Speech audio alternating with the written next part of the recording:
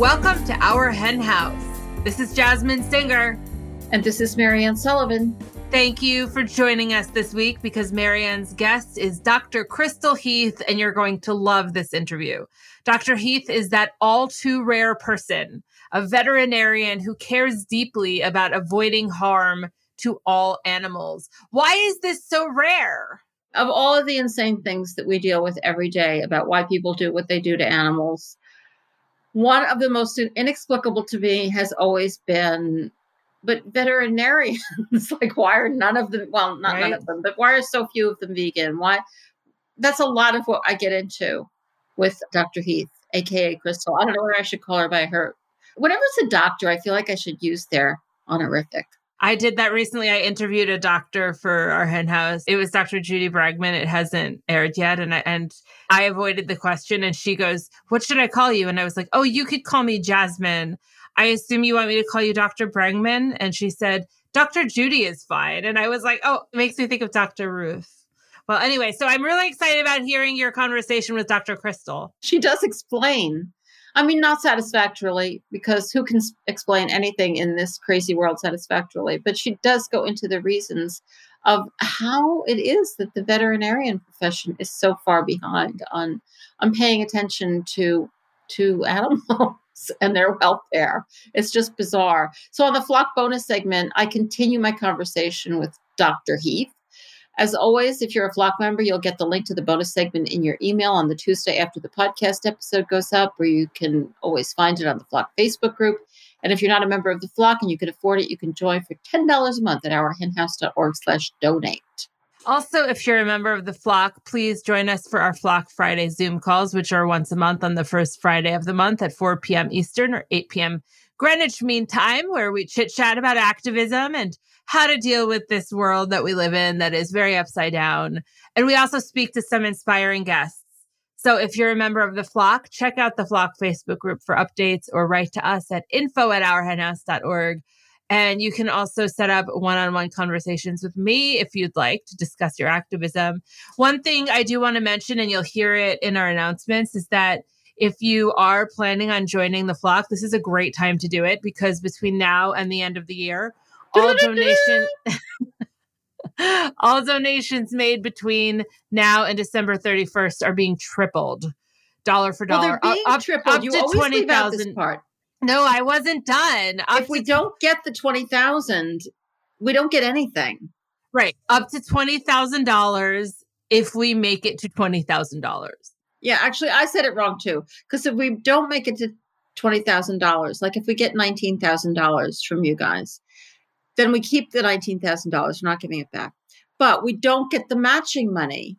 Right. It's so dire. You always leave that part out. I'm not leaving it out. Dire. I wasn't done.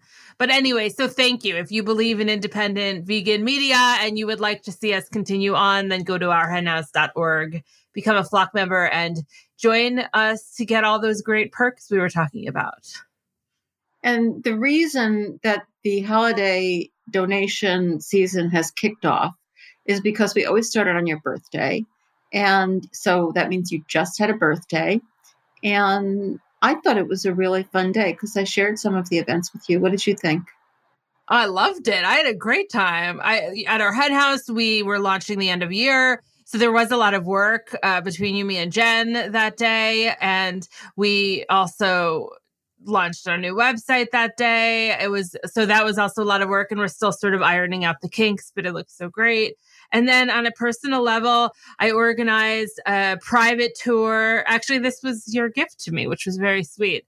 It was really, really cool. I loved it. Of the Mount Hope Cemetery, which is a very big, beautiful cemetery that I live a half a block from. And the tour guide had asked me in advance, what do you want to focus on? And I said, activists and authors would be cool. And I didn't know that he would do it, but he did. He put together a whole tour focused around activists and authors. And there are some very historic movers and shakers, heroes, really, buried there, including Frederick Douglass and Susan B. Anthony. He gave us these incredible stories to contextualize their life as it touched Rochester. I loved Susan B. Anthony's quote, "Failure is impossible," which she shared at what wound up being her last public talk. And I was like, oh, I should get that tattooed because I'm always looking for a nice tattoo. And I realized if I got it tattooed, I have to be careful about the placement because, like, if I get it on my ankle or something and it says failure is impossible and I put on socks, it might just say, like, failure. So I have to be strategic. But that she was very strategic, and Frederick Douglass and all these incredible, incredible people. So I loved it. I had a great time. She did say that at her last speech, and she probably knew it was going to be her last or among her last speeches because she knew she wasn't going to make it to suffrage. She truly believed that it would happen. It would just be after her time. I find that both so sad and so inspiring that of course, we all have to make the world work. Nobody does this anymore. Oh, I mean, you guys do, but like out in the world, everything is just so short term. We all should be thinking long term. It's the only way to make change. And so, yeah, that was a really inspiring thing that really made me think of what's happening with animals, because things do seem to happen so slowly sometimes. You can't think that this is for you. It's like you do your piece, and hopefully the people who come after you do their piece, and sooner or later we get there. There were also other I'm sure that Frederick Douglass and Susan B. Anthony are on everybody's tour, because they are two of the most famous people in the cemetery. But there were other people, too, who he added because you had mentioned that. And I also found that so moving. This one family, they were white. They were very active in the Underground Railroad. And the Underground Railroad actually ended in Rochester. The stations that were here were people's houses. One of the women had a couple of boarding houses, so she was able to house really a lot of people. And then they were also left with the task of getting them to Lake Ontario, which was just, those last few miles where they could get on a boat and head for Canada. And it was very inspiring. I loved hearing about all of these people.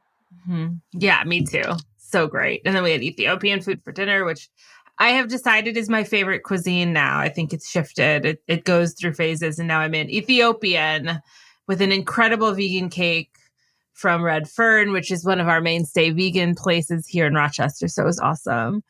Afterwards, I was thinking about how I want to approach this new year, my 42. One of the things I thought was I want to start running again. I do run a little here and there, but I used to be more into it.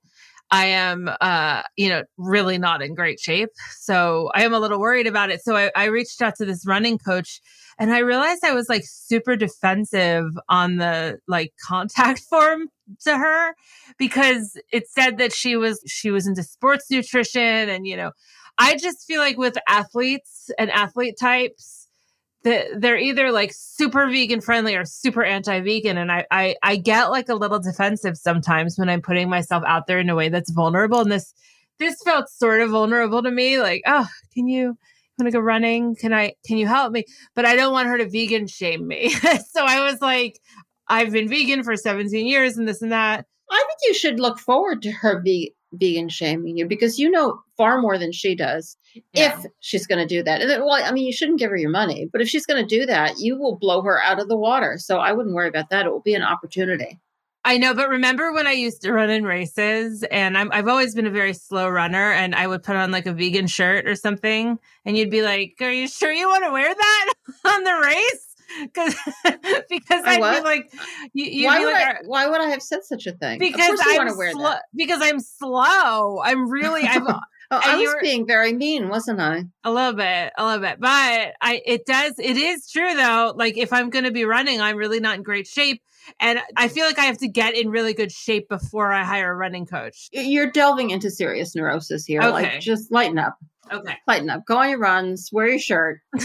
Eat your vegetables. You'll be fine. Before we get to Dr. Crystal Heath, who I'm now going to just refer to as Dr. Crystal Heath, who's, as we mentioned, a veterinarian, there was something in the news this week that touched on similar themes. And so I thought we could chat about it briefly. Well, this is a New York State story, though I hope it's spread. I don't actually know how widespread these laws are. New York State got 2 new laws recently, I guess this past week. One bans homeowners insurance companies from charging higher premiums based on breed, which is amazing because so many of them do. And the other mandates veterinarians to report suspected cases of animal abuse, which seems so obvious, but, has not been the law. The thing that really struck me about this story is that, these are nice progressive laws being passed. When I was really active with the New York City Bar Association's Animal Law Committee, these were subjects that we talked about then, and this was years ago, and they seemed impossible. Just getting anybody to even take you seriously, getting the Bar Association to sign on to supporting them, it was a really, really big lift. I was shocked when I read that these have now been passed. They're now the law.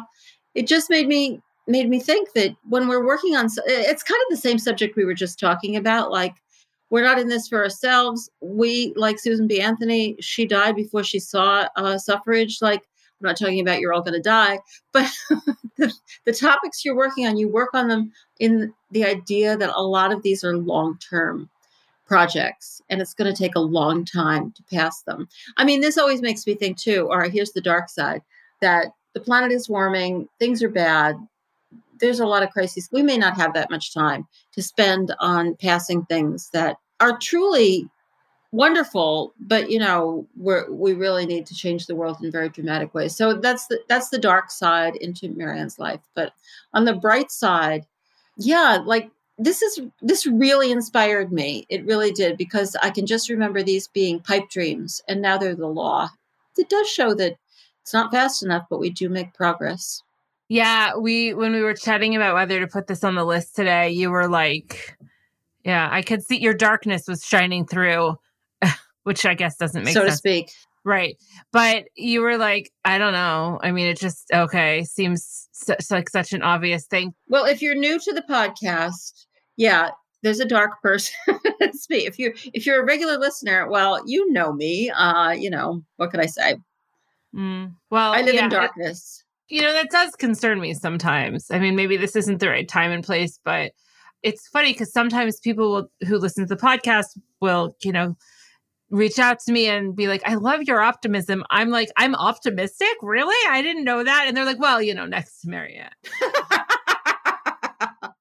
You're the one. At least I'm serving a purpose here. I think it's also because I'm such a fix-it person. Like, speaking of neuroses, that's one of my neuroses. I'm like, okay, things are awry. I have to fix it. And so, like, if you're upset, I'm like, oh, I can't do anything because I have to fix it. Marianne's upset. She's feeling dark. I gotta lighten things up. I do think that, I can be light about things in the sense that, being funny and whatever. But yeah, I see the truth. It's bad, folks. Well, but there's also hope. I mean, let's just go to this place before we have Dr. Crystal Heath on, because we can opt into hope. I mean, that is a strategy. It's something we can choose to do. It doesn't mean it's going to naturally happen. Do you do that? Yeah. I mean, I think I'm the one who invented that phrase, hope is a strategy, by which we don't mean that all you have to do is hope and that will change things. What we do mean is that you may not feel hope. You may not naturally be a optimistic, hopeful kind of person, but you can kind of wear it. That will both help you be a better activist, and it can also help yourself. Yeah. Get through things. You can just decide, I'm going to think this is going to work and this is going to be successful. And I have real hope for that. And hope, that doesn't mean I'm pretending or not being realistic. It just means that it's something you can kind of put on. Yes. Wear it for the day. Allow it to help you be a better activist. Well, and part of that is, of course, also allowing it in so that we can find a sunnier disposition sometimes. But that, I don't mean that dismissively. There is a such thing as toxic positivity, and I don't want to be that person. I think that things are really bad and that it is realistic and reasonable to be very angry and very sad about all of it. How do we keep on keeping on? I think it's a mix of trying to do good things for the world while also recognizing that to some extent we don't have control over it, even though that should never stop us from acting anyway. As Susan B. Anthony says, failure is impossible. But part of that means that we have to really take care of our own homes, our own lanes. Not to get too specific here, but as you know, I'm net zeroing my house. Literally, as we speak, they're bringing solar panels to the roof.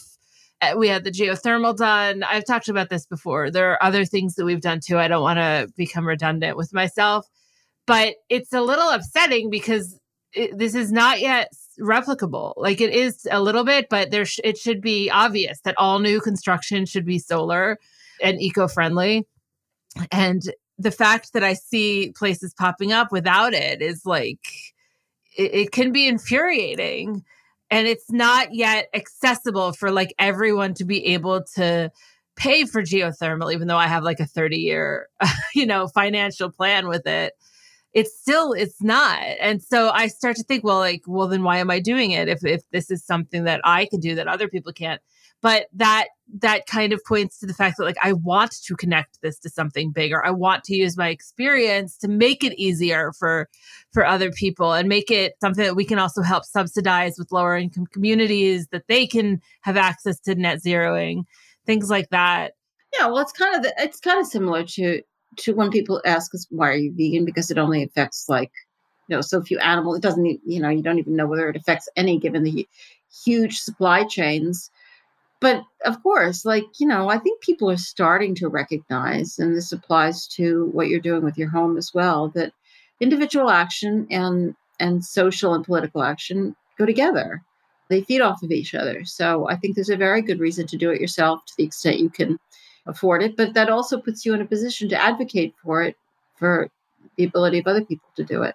All right. Well, we could certainly talk about this forever, but let's move on because I'm excited about this interview. Speaking of hope, this is something that gives me hope. Dr. Crystal Heath is a shelter veterinarian for several shelters and nonprofits throughout Northern California. She has worked on the Fur Ban campaign and the campaign to get the city of Berkeley to set a goal of shifting its food purchases to 100% plant-based. She's on the founding committee of Veterinarians Against Ventilation Shutdown and founder of Our Honor, an organization committed to supporting animal professionals who want to speak their conscience, work to create more ethical systems, and foster connections between like-minded professionals to create real systemic changes. Her practice, known as Vet Harmony, is committed to providing access to care and public education. Dr. Crystal Heath also works on the Green Pill podcast and will be joining Marianne right after this. Have you heard the news?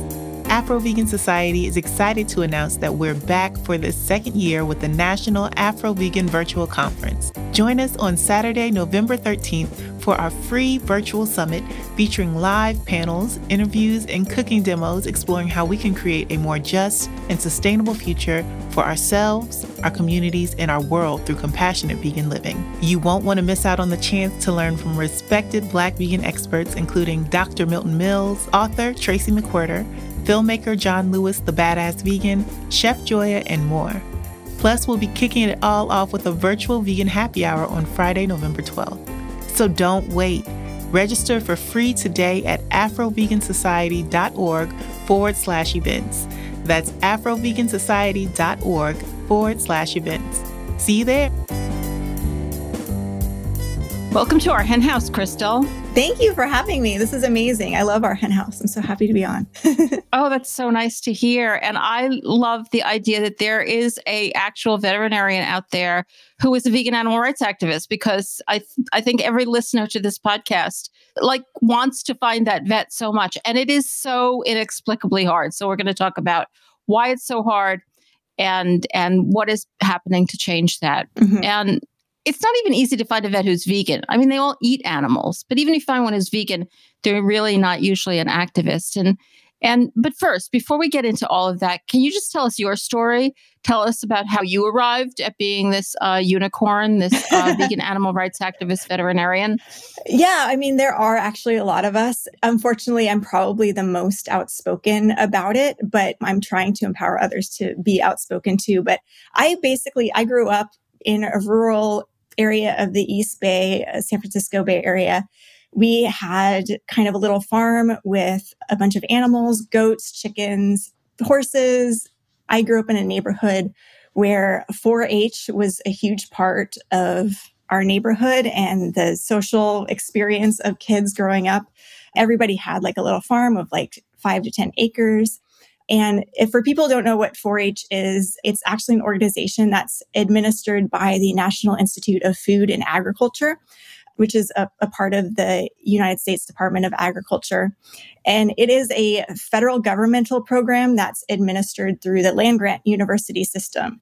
It teaches kids a variety of different skills, but one of the most notorious things it's known for is the fact that kids raise animals, sheep, pigs, cattle, and they raise them and then sell them at the county fairs for a market. And Zoe Rosenberg is somebody who's raised a lot of attention about this. Her mom is a former 4-H'er and a veterinarian as well. She's a great animal rights activist as well. And they rescue animals from 4-H kids for their sanctuary. So yeah, I grew up in 4-H. I had goats, dairy goats, and I never actually did one of those projects where we had to sell our goats to slaughter or anything. I kind of got close to that point because we got baby goats. I hand fed my baby goats and I milked the neighbors' goats. Like that was part of my thing. I was huge into the goat project. I love goats so much. But then it got to the next year after I showed my baby goats the first year where we would have to breed our goats. And then I was told if we had boy goats that they would have to be sold to slaughter. And I was like, I am not doing that. And, I talked about it with my family and my family is very vegan friendly, but I first kind of went vegan when I was like 10 years old. But I went to a birthday party where they were having hot dogs and my parents, and I told them, these people at the birthday party, like, I don't eat animals. So they made me peanut butter and jelly sandwiches. And my parents were like, you will eat whatever, these people give you. That's rude to like ask for something different. Now, both my parents are vegans. So, they've changed. And I wasn't vegan at the age of 10. Like I went through this kind of process of going back and forth. And, I really wasn't vegan or strictly vegan until a few years ago, once I got involved in a community where I knew more vegans and activists. But back to like the whole 4-H thing, I was vice president of my 4-H club. And that was like a really huge part of my childhood experience growing up. And it was really hard to be like, no, I'm not going to continue with the goat project because I can't imagine selling my baby goats to slaughter. So I stepped down from the goat project. It's tough because you lose those friendships, but I understand like the social pressure that exists to kind of normalize this exploitation of animals to kind of like maintain your social status and your friendships. So I have a lot of empathy for people that way. I think we see that not just in like something as serious, like as a club, as a group of children, like in 4-H, but just the whole world is social pressure to not pay attention to animals. So yeah, it's not surprising. That's such an interesting background. It's sort of a combination, like that you grew up raising animals, but not really selling them to slaughter. But then you went to vet school. I mean, understandably, you really must have loved animals. You went to vet school, but you still managed to get through vet school without, I assume, since you said you didn't become like a real vegan, like, a 100% vegan, you toyed with it the whole way through. But I want to talk to you about vet school, both your own experiences, but also about the broader issues, because people often do expect vets to be animal rights activists, or at least on that spectrum of, like people who care about animals. It makes sense. But though you say it's not that uncommon, I think most of us have found it hard to find vets who have that point of view. So tell us, how does the vet school experience contribute to the fact that people like you who were headed in that direction kind of don't take it and sometimes becomes even more of a not just stopping a trajectory towards being an animal rights activist, but really becoming not very interested in animal care at all? Vet school seems to do that. It's really hard. I mean, I tell this story about one of my friends who she applied to the University of Missouri College of Veterinary Medicine. She was a vegan, but her friend, she understood. I understood when I applied to vet school, you have to be really careful about saying you're vegan or vegetarian or anything like that, because on every admissions committee, there is somebody who is a livestock producer or somebody who works in animal experimentation. And you have to appeal to what their desires are. And they want to protect their industry. They want to accept people into vet school who are going to defend their industry so that they can continue to thrive. If they have a bunch of vegan animal rights activists, their industry is going to crumble once that's brought to the public's attention. And so they are very careful to limit anybody who's a vegan or an animal rights activist. And there's a lot of hostility towards vegans and animal rights activists in veterinary school. So I tell this story about this one vegan who, she understood the importance of appeasing the admissions committee, but her friend did not understand that. And her friend thought that he was helping her and told one of the members of the admissions committee, she loves animals so much, she's vegan. So you really should let her in. And this guy who was on the admissions committee was a pork producer. And he said, she will get in to vet school over my dead body. And that's the kind of blatant gatekeeping that exists. But unfortunately, there's also just kind of more subtle effects. I know, vegans and animal rights activists were very compassionate, empathetic people. We don't want to see animals hurt. We don't want to see animals suffering. We don't want to euthanize animals like that. Doing that to an animal seems a really hard decision. We don't want that to be part of our day-to-day lives. So there's just a lot of people who are really empathetic, would be great for the profession, but self-select against entering the profession. I can totally see that. I actually know somebody who's a vet tech who quit being a vet tech just because she couldn't handle it. I mean, and she wasn't working just like the casual euthanasia and things like that. It was just, not that it happened all the time, but so I can see that. There's also a funding issue, right? I mean, it's not just, the reason these people are on the boards, I assume, is because there's money involved. Yeah. One example is that the Iowa State Pork Producers Association gave over $1 million to the Iowa State Veterinary School. And these associations give a lot of money to these vet schools and have an interest in making sure that the right things are taught and the right questions are asked in science. And these questions are often for the benefit of producers. And it's these questions like, how can we select for animals that will raise more meat? How can we kill animals in a way that will preserve meat quality? These are very human-centered, capitalist type of questions that are being asked. And these are these hierarchies that are being perpetuated in veterinary medicine. And veterinary medicine is historically a very white male profession. Now, since the 80s, 90s, it has switched to being more women. But unfortunately, women, we are also subject to the patriarchy and we are subject to norms of feminism, which those norms are often to be very small and be very quiet and just kind of go along. And there's this culture that exists in veterinary medicine. We are very perfectionistic people. We have often derived our self-worth from achievement.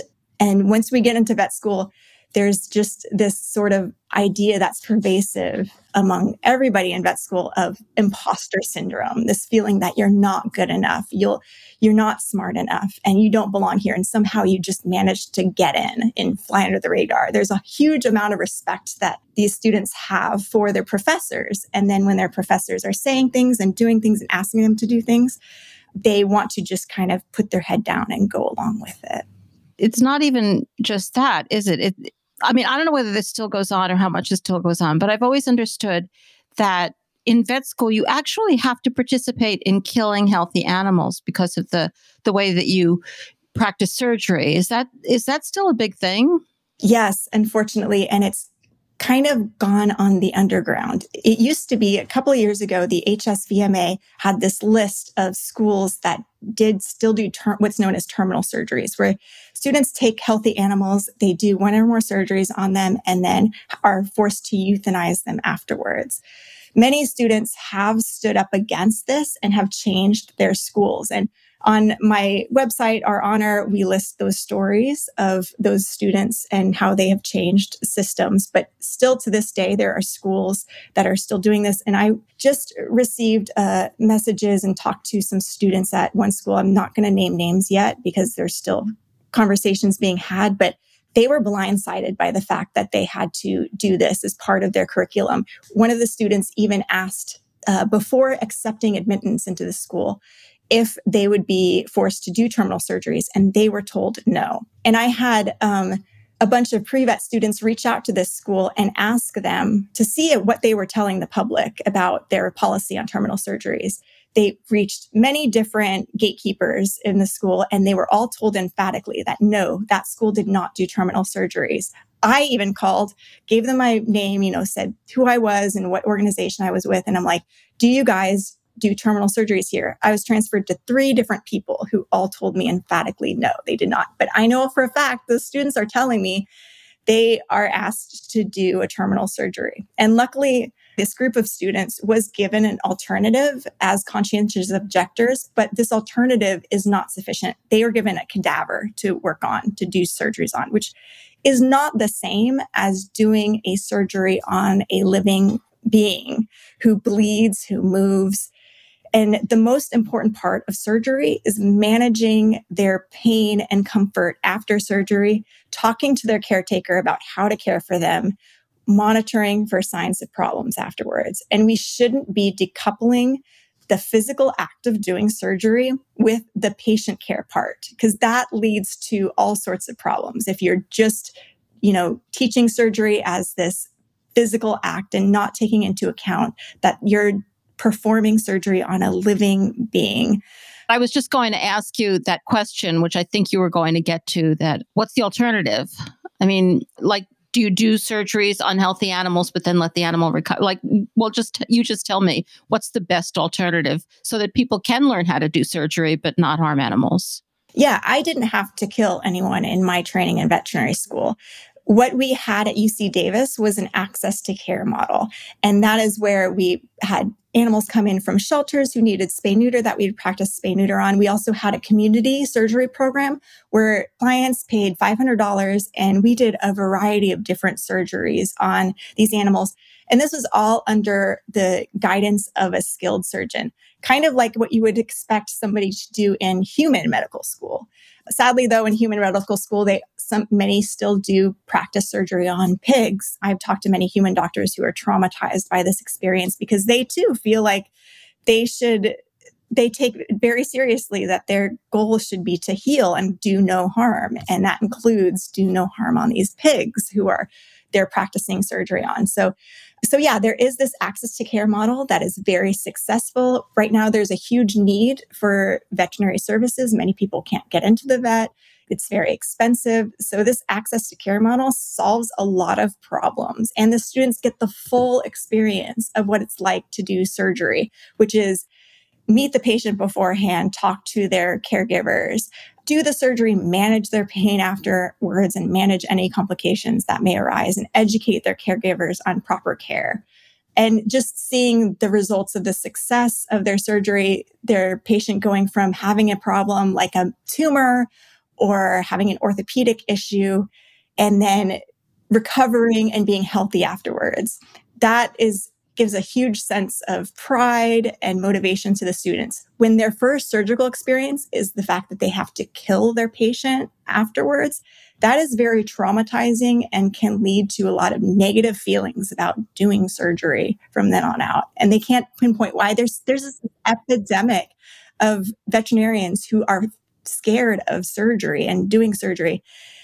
And I wonder how much of that is this trauma from having to kill your first patient. It's crazy to think that this happens, but it's particularly crazy when there's obviously such a perfectly great solution, that there are all these patients out there that need surgery that will die without it. And this is their only option because their caretakers don't have that much money. This is crazy.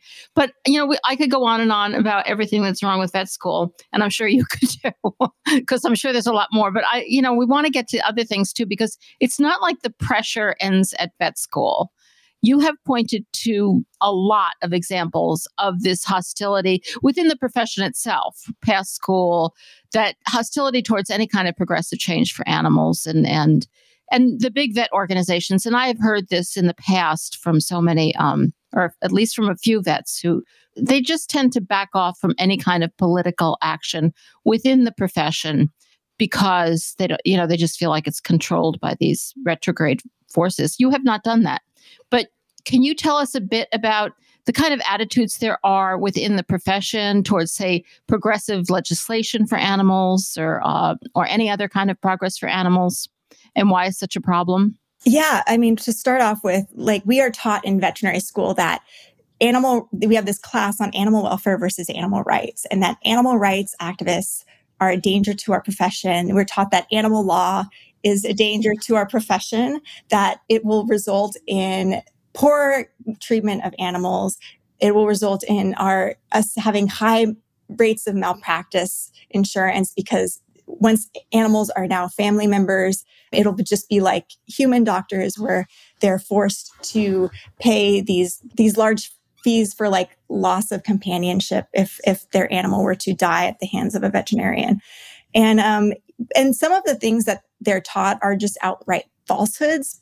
One of the things a couple days ago a student brought to my attention was in her animal welfare versus animal rights class. She was taught that animal rights activists are against spay-neuter. And I was like, this isn't, I could understand animals can't consent. But from what I understand, from everybody I've talked to, everybody's pretty much in favor of spay-neuter because it decreases suffering and because it's for the best interest of the animal. We can have some debates on that in the future. So I did a study of animal rights activists and found that 96.4% supported cat trap neuter return programs, and 96.4% of those surveyed who are animal rights activists opposed any legislation that would prohibit a veterinarian from spaying and neutering.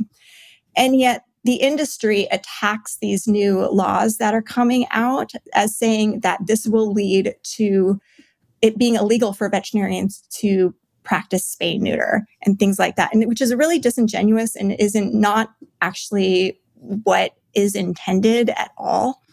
I recently went through an opposition email that was written about HR 61, which is a California resolution that was going to be passed, that was introduced.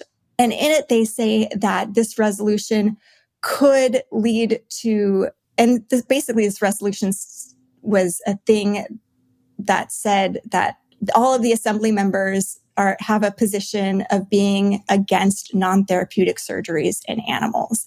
And the CVMA, the California Veterinary Association, was against this legislation, saying that it would mean that veterinarians couldn't perform therapeutic ear lifts in breeds that are predisposed to otitis. And I asked my colleagues, has anybody ever heard of this as a thing? Is anybody doing therapeutic ear lifts to prevent otitis?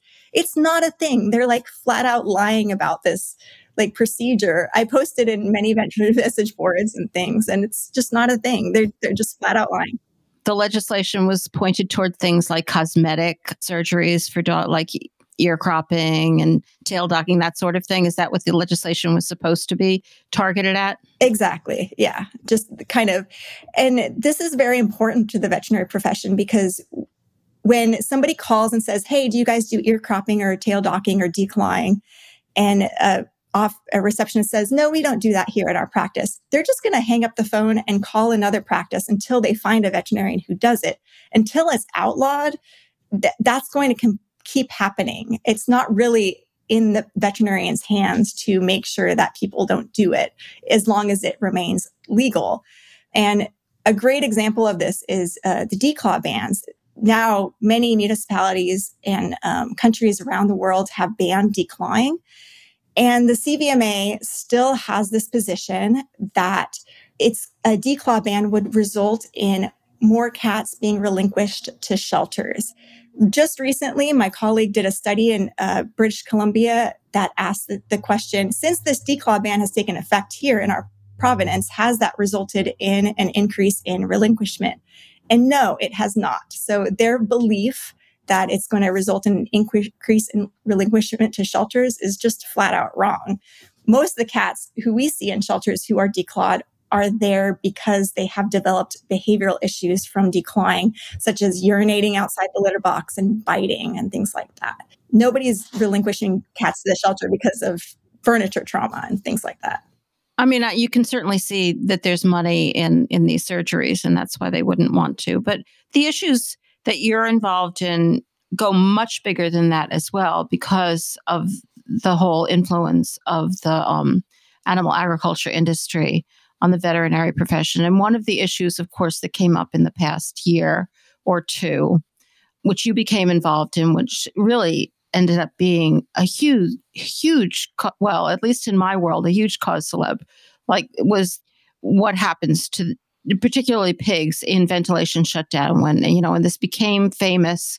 I don't know whether it happens all the time. Probably not that often because they don't often want to get rid of their animals. But of course, I think most of our listeners probably know basically what happened during COVID when there were, quote unquote, too many pigs. But can you just go over it a little and gently so everybody knows what we're talking about?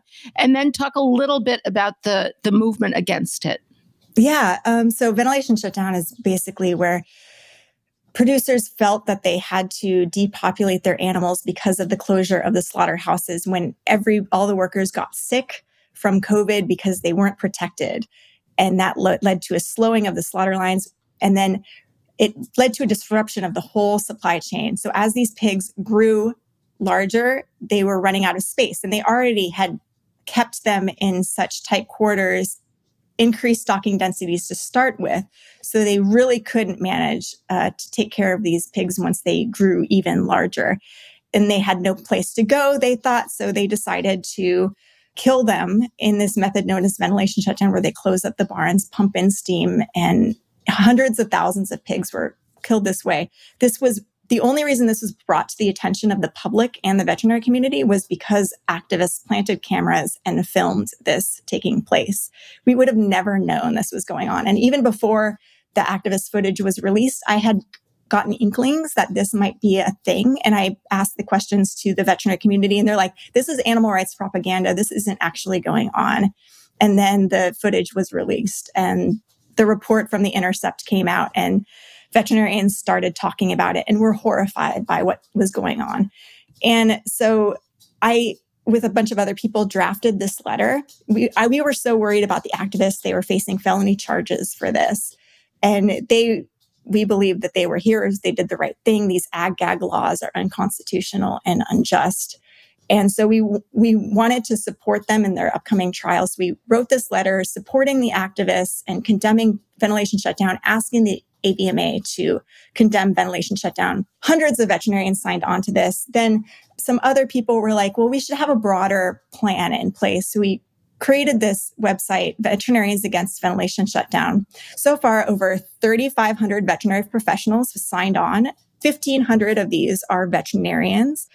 But in response to this, and I have called the AVMA, I've emailed them, my delegate, nobody is returning my calls or emails. They did send me a nice, beautiful certificate thanking me for being a member for 10 years and thanking me for my service, but which I probably paid close to $4,000 in membership fees over those 10 years as a member.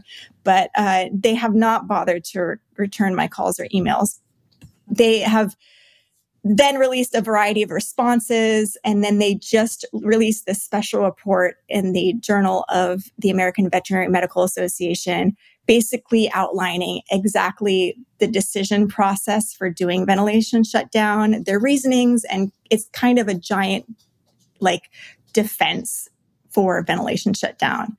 And this report is extremely flawed in the way that it's presented. It says, so in the depopulation guidelines of the AVMA, the goal is for 95% of the animals to have passed away within an hour. That's viewed as acceptable. It's definitely not humane, but Iowa Select Farms basically was able to go to the media and say, we were using AVMA approved methods for depopulation. And then they conflated it with it's humane. They told the police, they told their employees, we're using humane AVMA-approved methods. This is far from humane.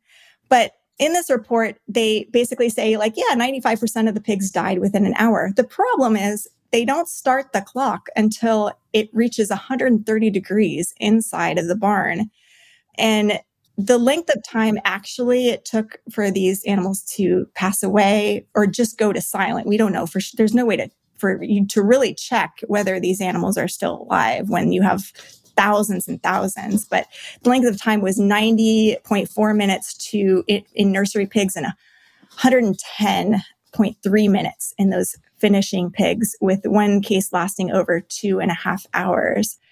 And despite these authors saying that there's no conflicts of interest, these are authors who have a history of working with the swine industry, the pork industry.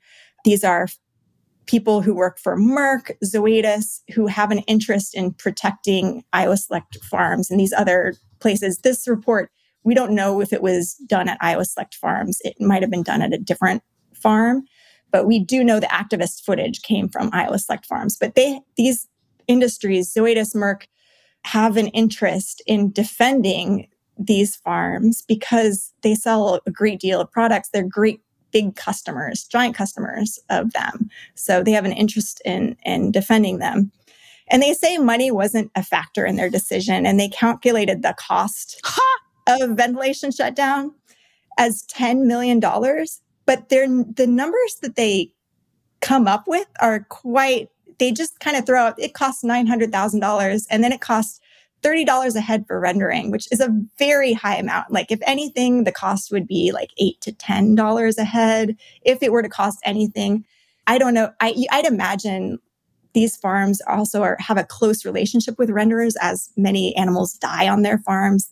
I would think that they'd have their own kind of side branch of rendering facility that is able to profit from the body parts of these animals. And then they also give the amount of $60 a head for composting, which composting should be cheaper than rendering. So that doesn't make any sense. So they're messing with the numbers, but they're also getting money from our taxes, right? Yeah. To do this in the future. Recently, the deadline was extended for the producers to get taxpayer funding. And I kind of did a quick calculation of this farm that's listed in the special report, what kind of taxpayer money they would get. And my estimate, somebody can look at my spreadsheet and see if I make any inaccuracies here, but they would have made around $23 million in taxpayer subsidies from depopulating these pigs. If anybody who's listening from the industry questions this, please look at my spreadsheet, offer some criticisms, but I feel like my number I came up with is pretty accurate.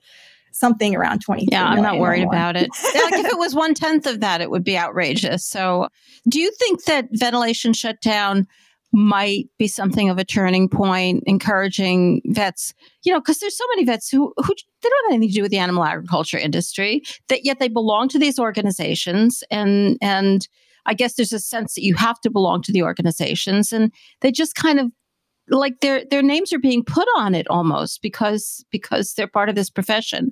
Do you think this might be something of a turning point and encouraging those kind of vets, like the kinds that we mostly know, to get involved, to maybe think a little bit more seriously about what's happening to animals, to kind of buck the power structure within veterinary medicine?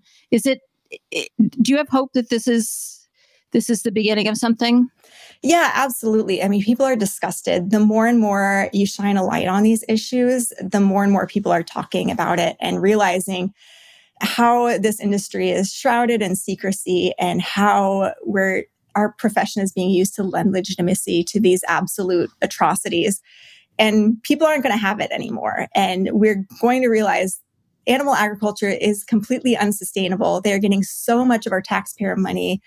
That money should be going to transition towards a more sustainable, compassionate food system. Everybody I know who's really cares about these issues, unfortunately, has left the AVMA and left these organizations. I am going to stick with it because I like to be I'm a member. I want to talk to you guys. You guys aren't talking to me. And I would encourage other people to continue to join, but we also have to start our own organization. We have to get organized and start talking about these issues and talking to legislators directly. And that's what I hope to do. This is why I founded Our Honor. People are reaching out to me saying like, yeah, I'm disgusted by what's going on. What can we do to help and change these systems? And I just bring it back to like, we have to look at what has been successful in the veterinary medicine in the past. And we can look at the shelter industry, how we used to kill 13 million dogs and cats in our shelters. And because of veterinarians working together with activists and starting that dialogue, that number is now down to less than 1 million. And we can do the same thing for animal agriculture, for animal experimentation. We have to work with these livestock veterinarians, with these veterinarians who work in lab animal medicine. I'm sure back in the day, people looked at shelter veterinarians and were like, who are these monsters euthanizing all these dogs in the shelters? And that's kind of the way that we look at livestock and lab animal veterinarians. But we really have to view them as part of the future. And how can we bridge those connections? How can we open a dialogue with them to help them envision a world where, we became veterinarians to help animals. So certainly we don't want to have more animals in this system. We want to eventually scale back to fewer animals. And we have to get them to see that there is a future. I'm sure right now their identity is in, they are feeding humanity. And they're very defensive about anybody who attacks this ingrained identity that they have. These attacks can lead to shame, and then they lead to a lot of backlash against people like animal rights activists. But somehow we have to build that connection. The AVMA should be meeting with animal rights groups because we are key stakeholders here in helping them create a future for animals where fewer animals are hurt. And that's what the AVMA's goal should be. What will the animal ag industry look like 40 years from now? What will the lab animal industry look like 40 years from now? I'm sure we all want to envision a future where there's definitely fewer animals in these systems, if not maybe even no animals in these systems. And with new technology like that, that is definitely a possibility. So let's start talking with each other and seeing how we can make that a reality. I love your attitude towards this. And it seems like there's just so much money involved, but you are right that veterinarians are such a crucial part of the system because, that story you told about how they went to the AVMA and the AVMA kind of signed off on the process and then they were touting it as humane, even though they are constantly hiding behind veterinarians. And that has to end. It really does.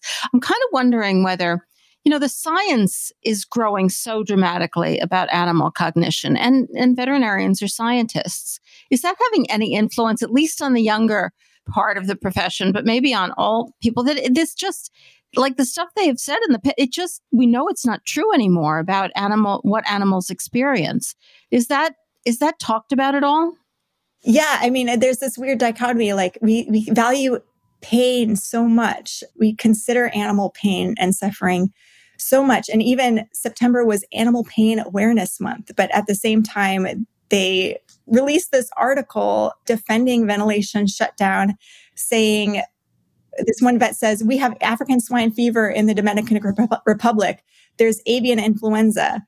There are going to be times when this is needed, like it or not. But at the same time, we're acknowledging animal pain. So of course, you would think the future is we're going to broaden our circle of compassion. We have dogs and cats in that circle. We're going to expand it to other species. This is the way the wind is blowing. We're hoping with activist efforts, that's leading to conversation in boardrooms across the country in these animal ag industries, where they're saying, our future is we should start investing our money towards plant-based alternatives. Let's not put these funds into these slaughterhouses, into these CAFOs. But at the same time, our government is propping up and giving them incentives and reducing the risk on the construction of new slaughterhouses and CAFOs. So it's they're not letting normal market forces take effect. So that's the struggle. We have to stop this government subsidization of animal agriculture and cruelty.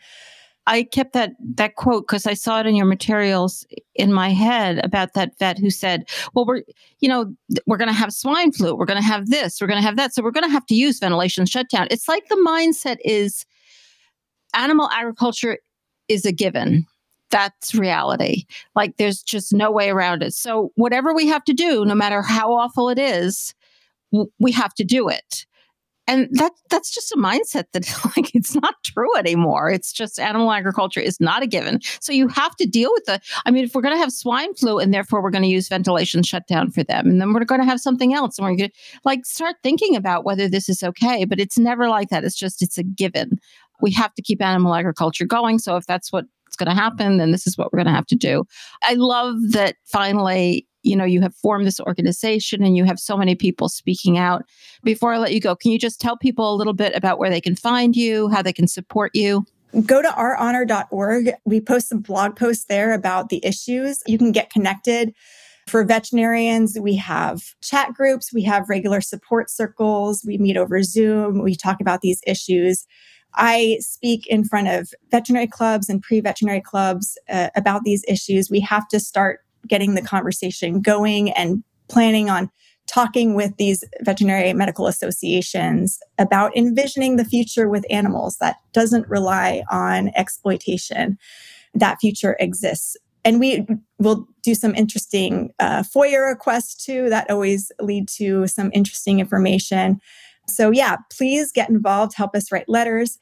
And then the trial of those who uncovered ventilation shutdown is scheduled for December 1st. So many people are coming to Iowa to give some support to them. And I work on the Green Pill podcast. We have a lot of great guests coming up. I am behind the scenes. I am not on the mic there, but it's a great podcast and really talks about the science behind social change. And I believe we can use a lot of those methods for addressing animal agriculture in the veterinary community.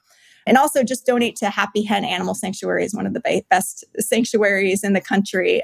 And yeah, my twin sister actually has a book coming out too, which I hope you can all read. Her name is Carly Heath, and it's an animal rights themed young adult novel called The Reckless Kind. So please check it out. It is awesome. I love young adult novels, especially about animal rights.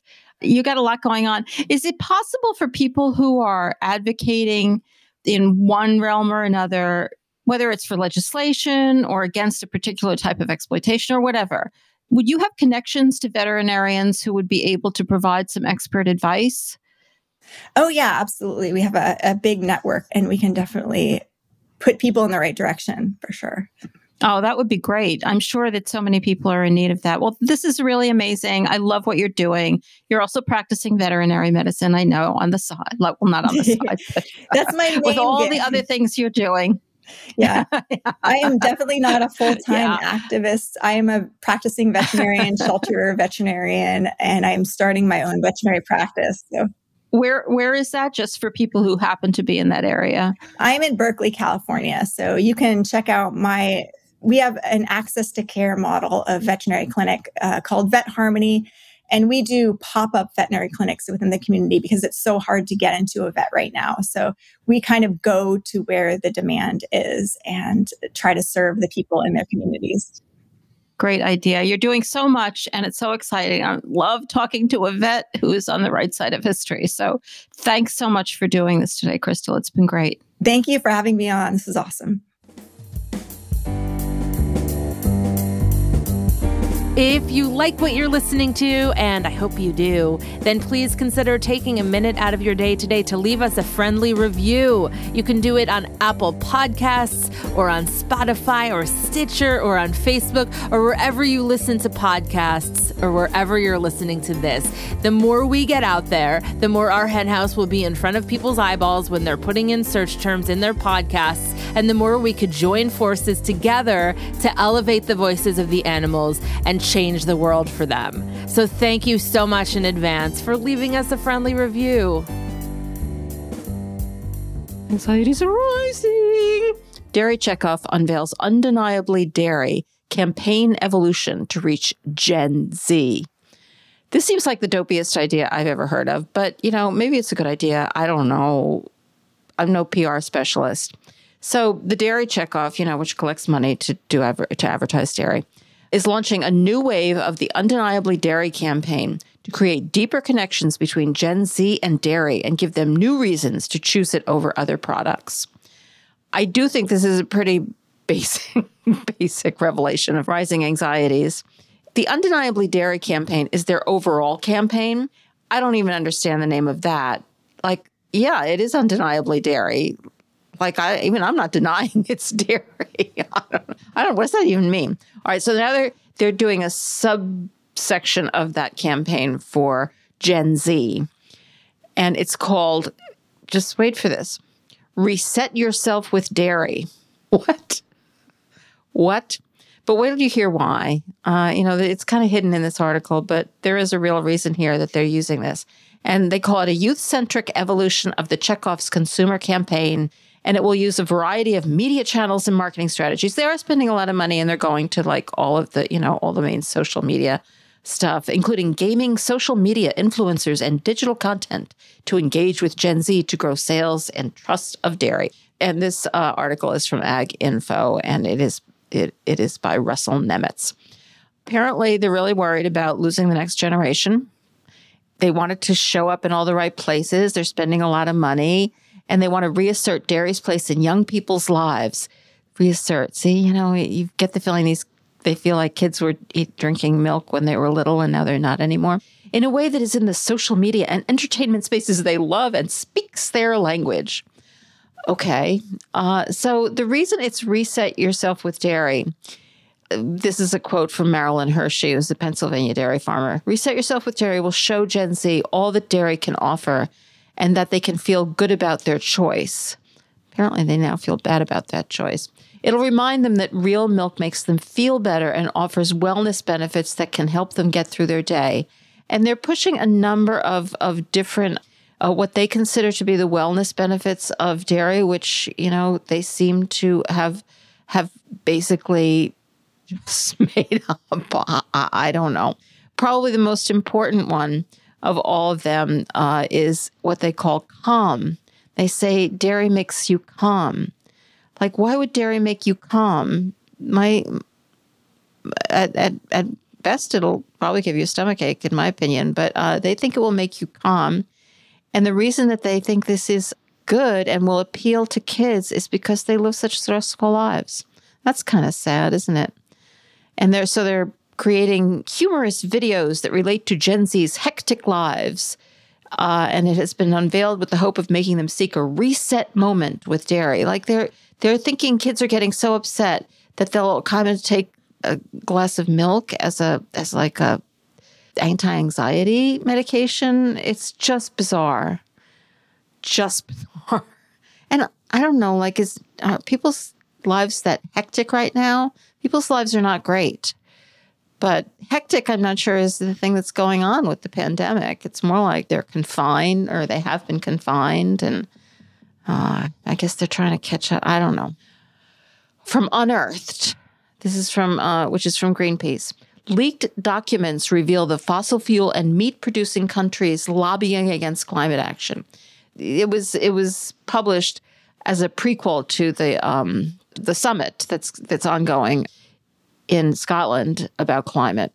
And it has this charming picture of Bolsonaro of Brazil and Saudi Arabia's Crown Prince Mohammed bin Salman laughing with each other. And it does talk a lot about, particularly with Saudi Arabia, about oil. But then it also gets into quite extensively the fact that Brazil and Argentina, two of the world's biggest producers of beef and animal feed, have been pressing to delete messages about the climate benefits of promoting plant-based diets and of curbing meat and dairy consumption. So this is like they got into all of these draft comments, like from all over the world, like loads and loads and loads of comments, and focused on these countries that make a lot of money from animal agriculture and, are just trying to, like, they just say things. There's no evidence. There's no scientific evidence. There's nothing to support this, which of course is nonsense. But, I guess they can just feel that they can just say it and get away with it and try to get them to take out anything in this report that will suggest that people should curb eating animals. It says here, elsewhere, the documents reveal an escalating dispute over the role of animal agriculture in driving climate change.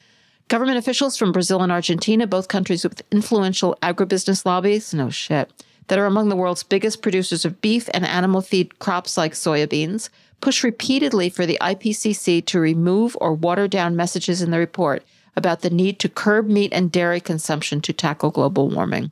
Charming, right? Argentina presses for a swathe of further deletions, including references to taxes on red meat, even to the International Meatless Monday campaign, which encourages people to go vegetarian one day a week. God forbid such radical concepts, on grounds that these are, quote, biased concepts. They just say it's biased, like there's loads of science that animal agriculture contributes to global warming, but they don't care. They just say it won't. We don't want to tell people what to eat, IPCC Adaptation Working Group co-chair Hans Otto Portner said when the report was released. But it would indeed be beneficial for both climate and human health if people in many rich countries consumed less meat.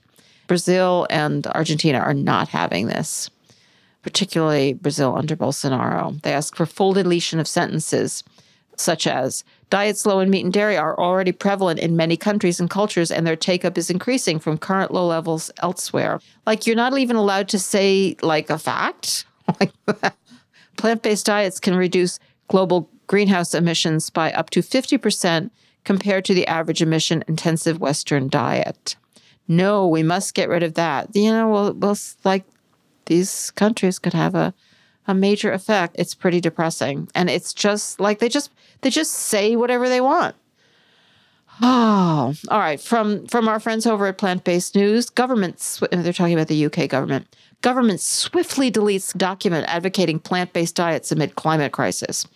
More of the same, only this is in the UK. And we don't know how this is going to work out. But apparently they released this, a government agency released this document. It was called Net Zero, Principles for Successful Behavior Change Initiatives.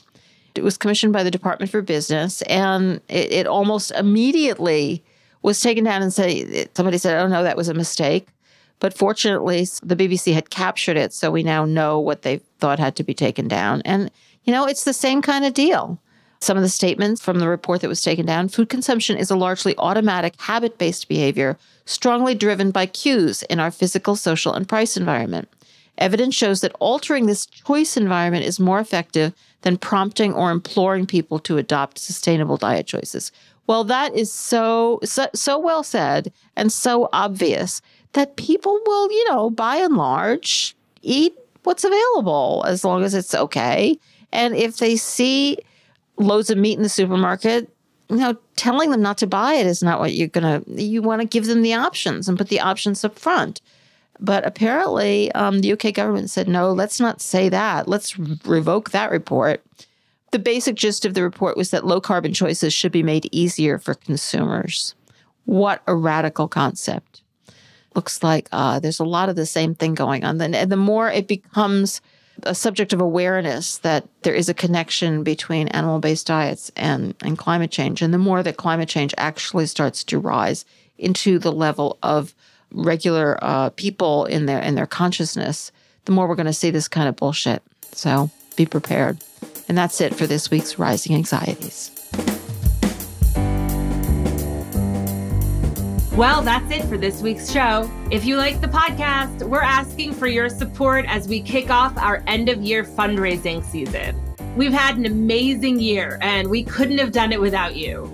So we're hoping you'll join us once again to ensure another productive year for our hen house. The best part is that if you contribute between now and December 31st, your donation will be tripled, dollar for dollar, up to $20,000. That means that with your donation, plus our amazing Barnyard benefactors, and an added boost from an anonymous donor, we are hoping to raise $60,000 total for the year end. This is our main fundraiser of the year, so it's kind of a big deal for us.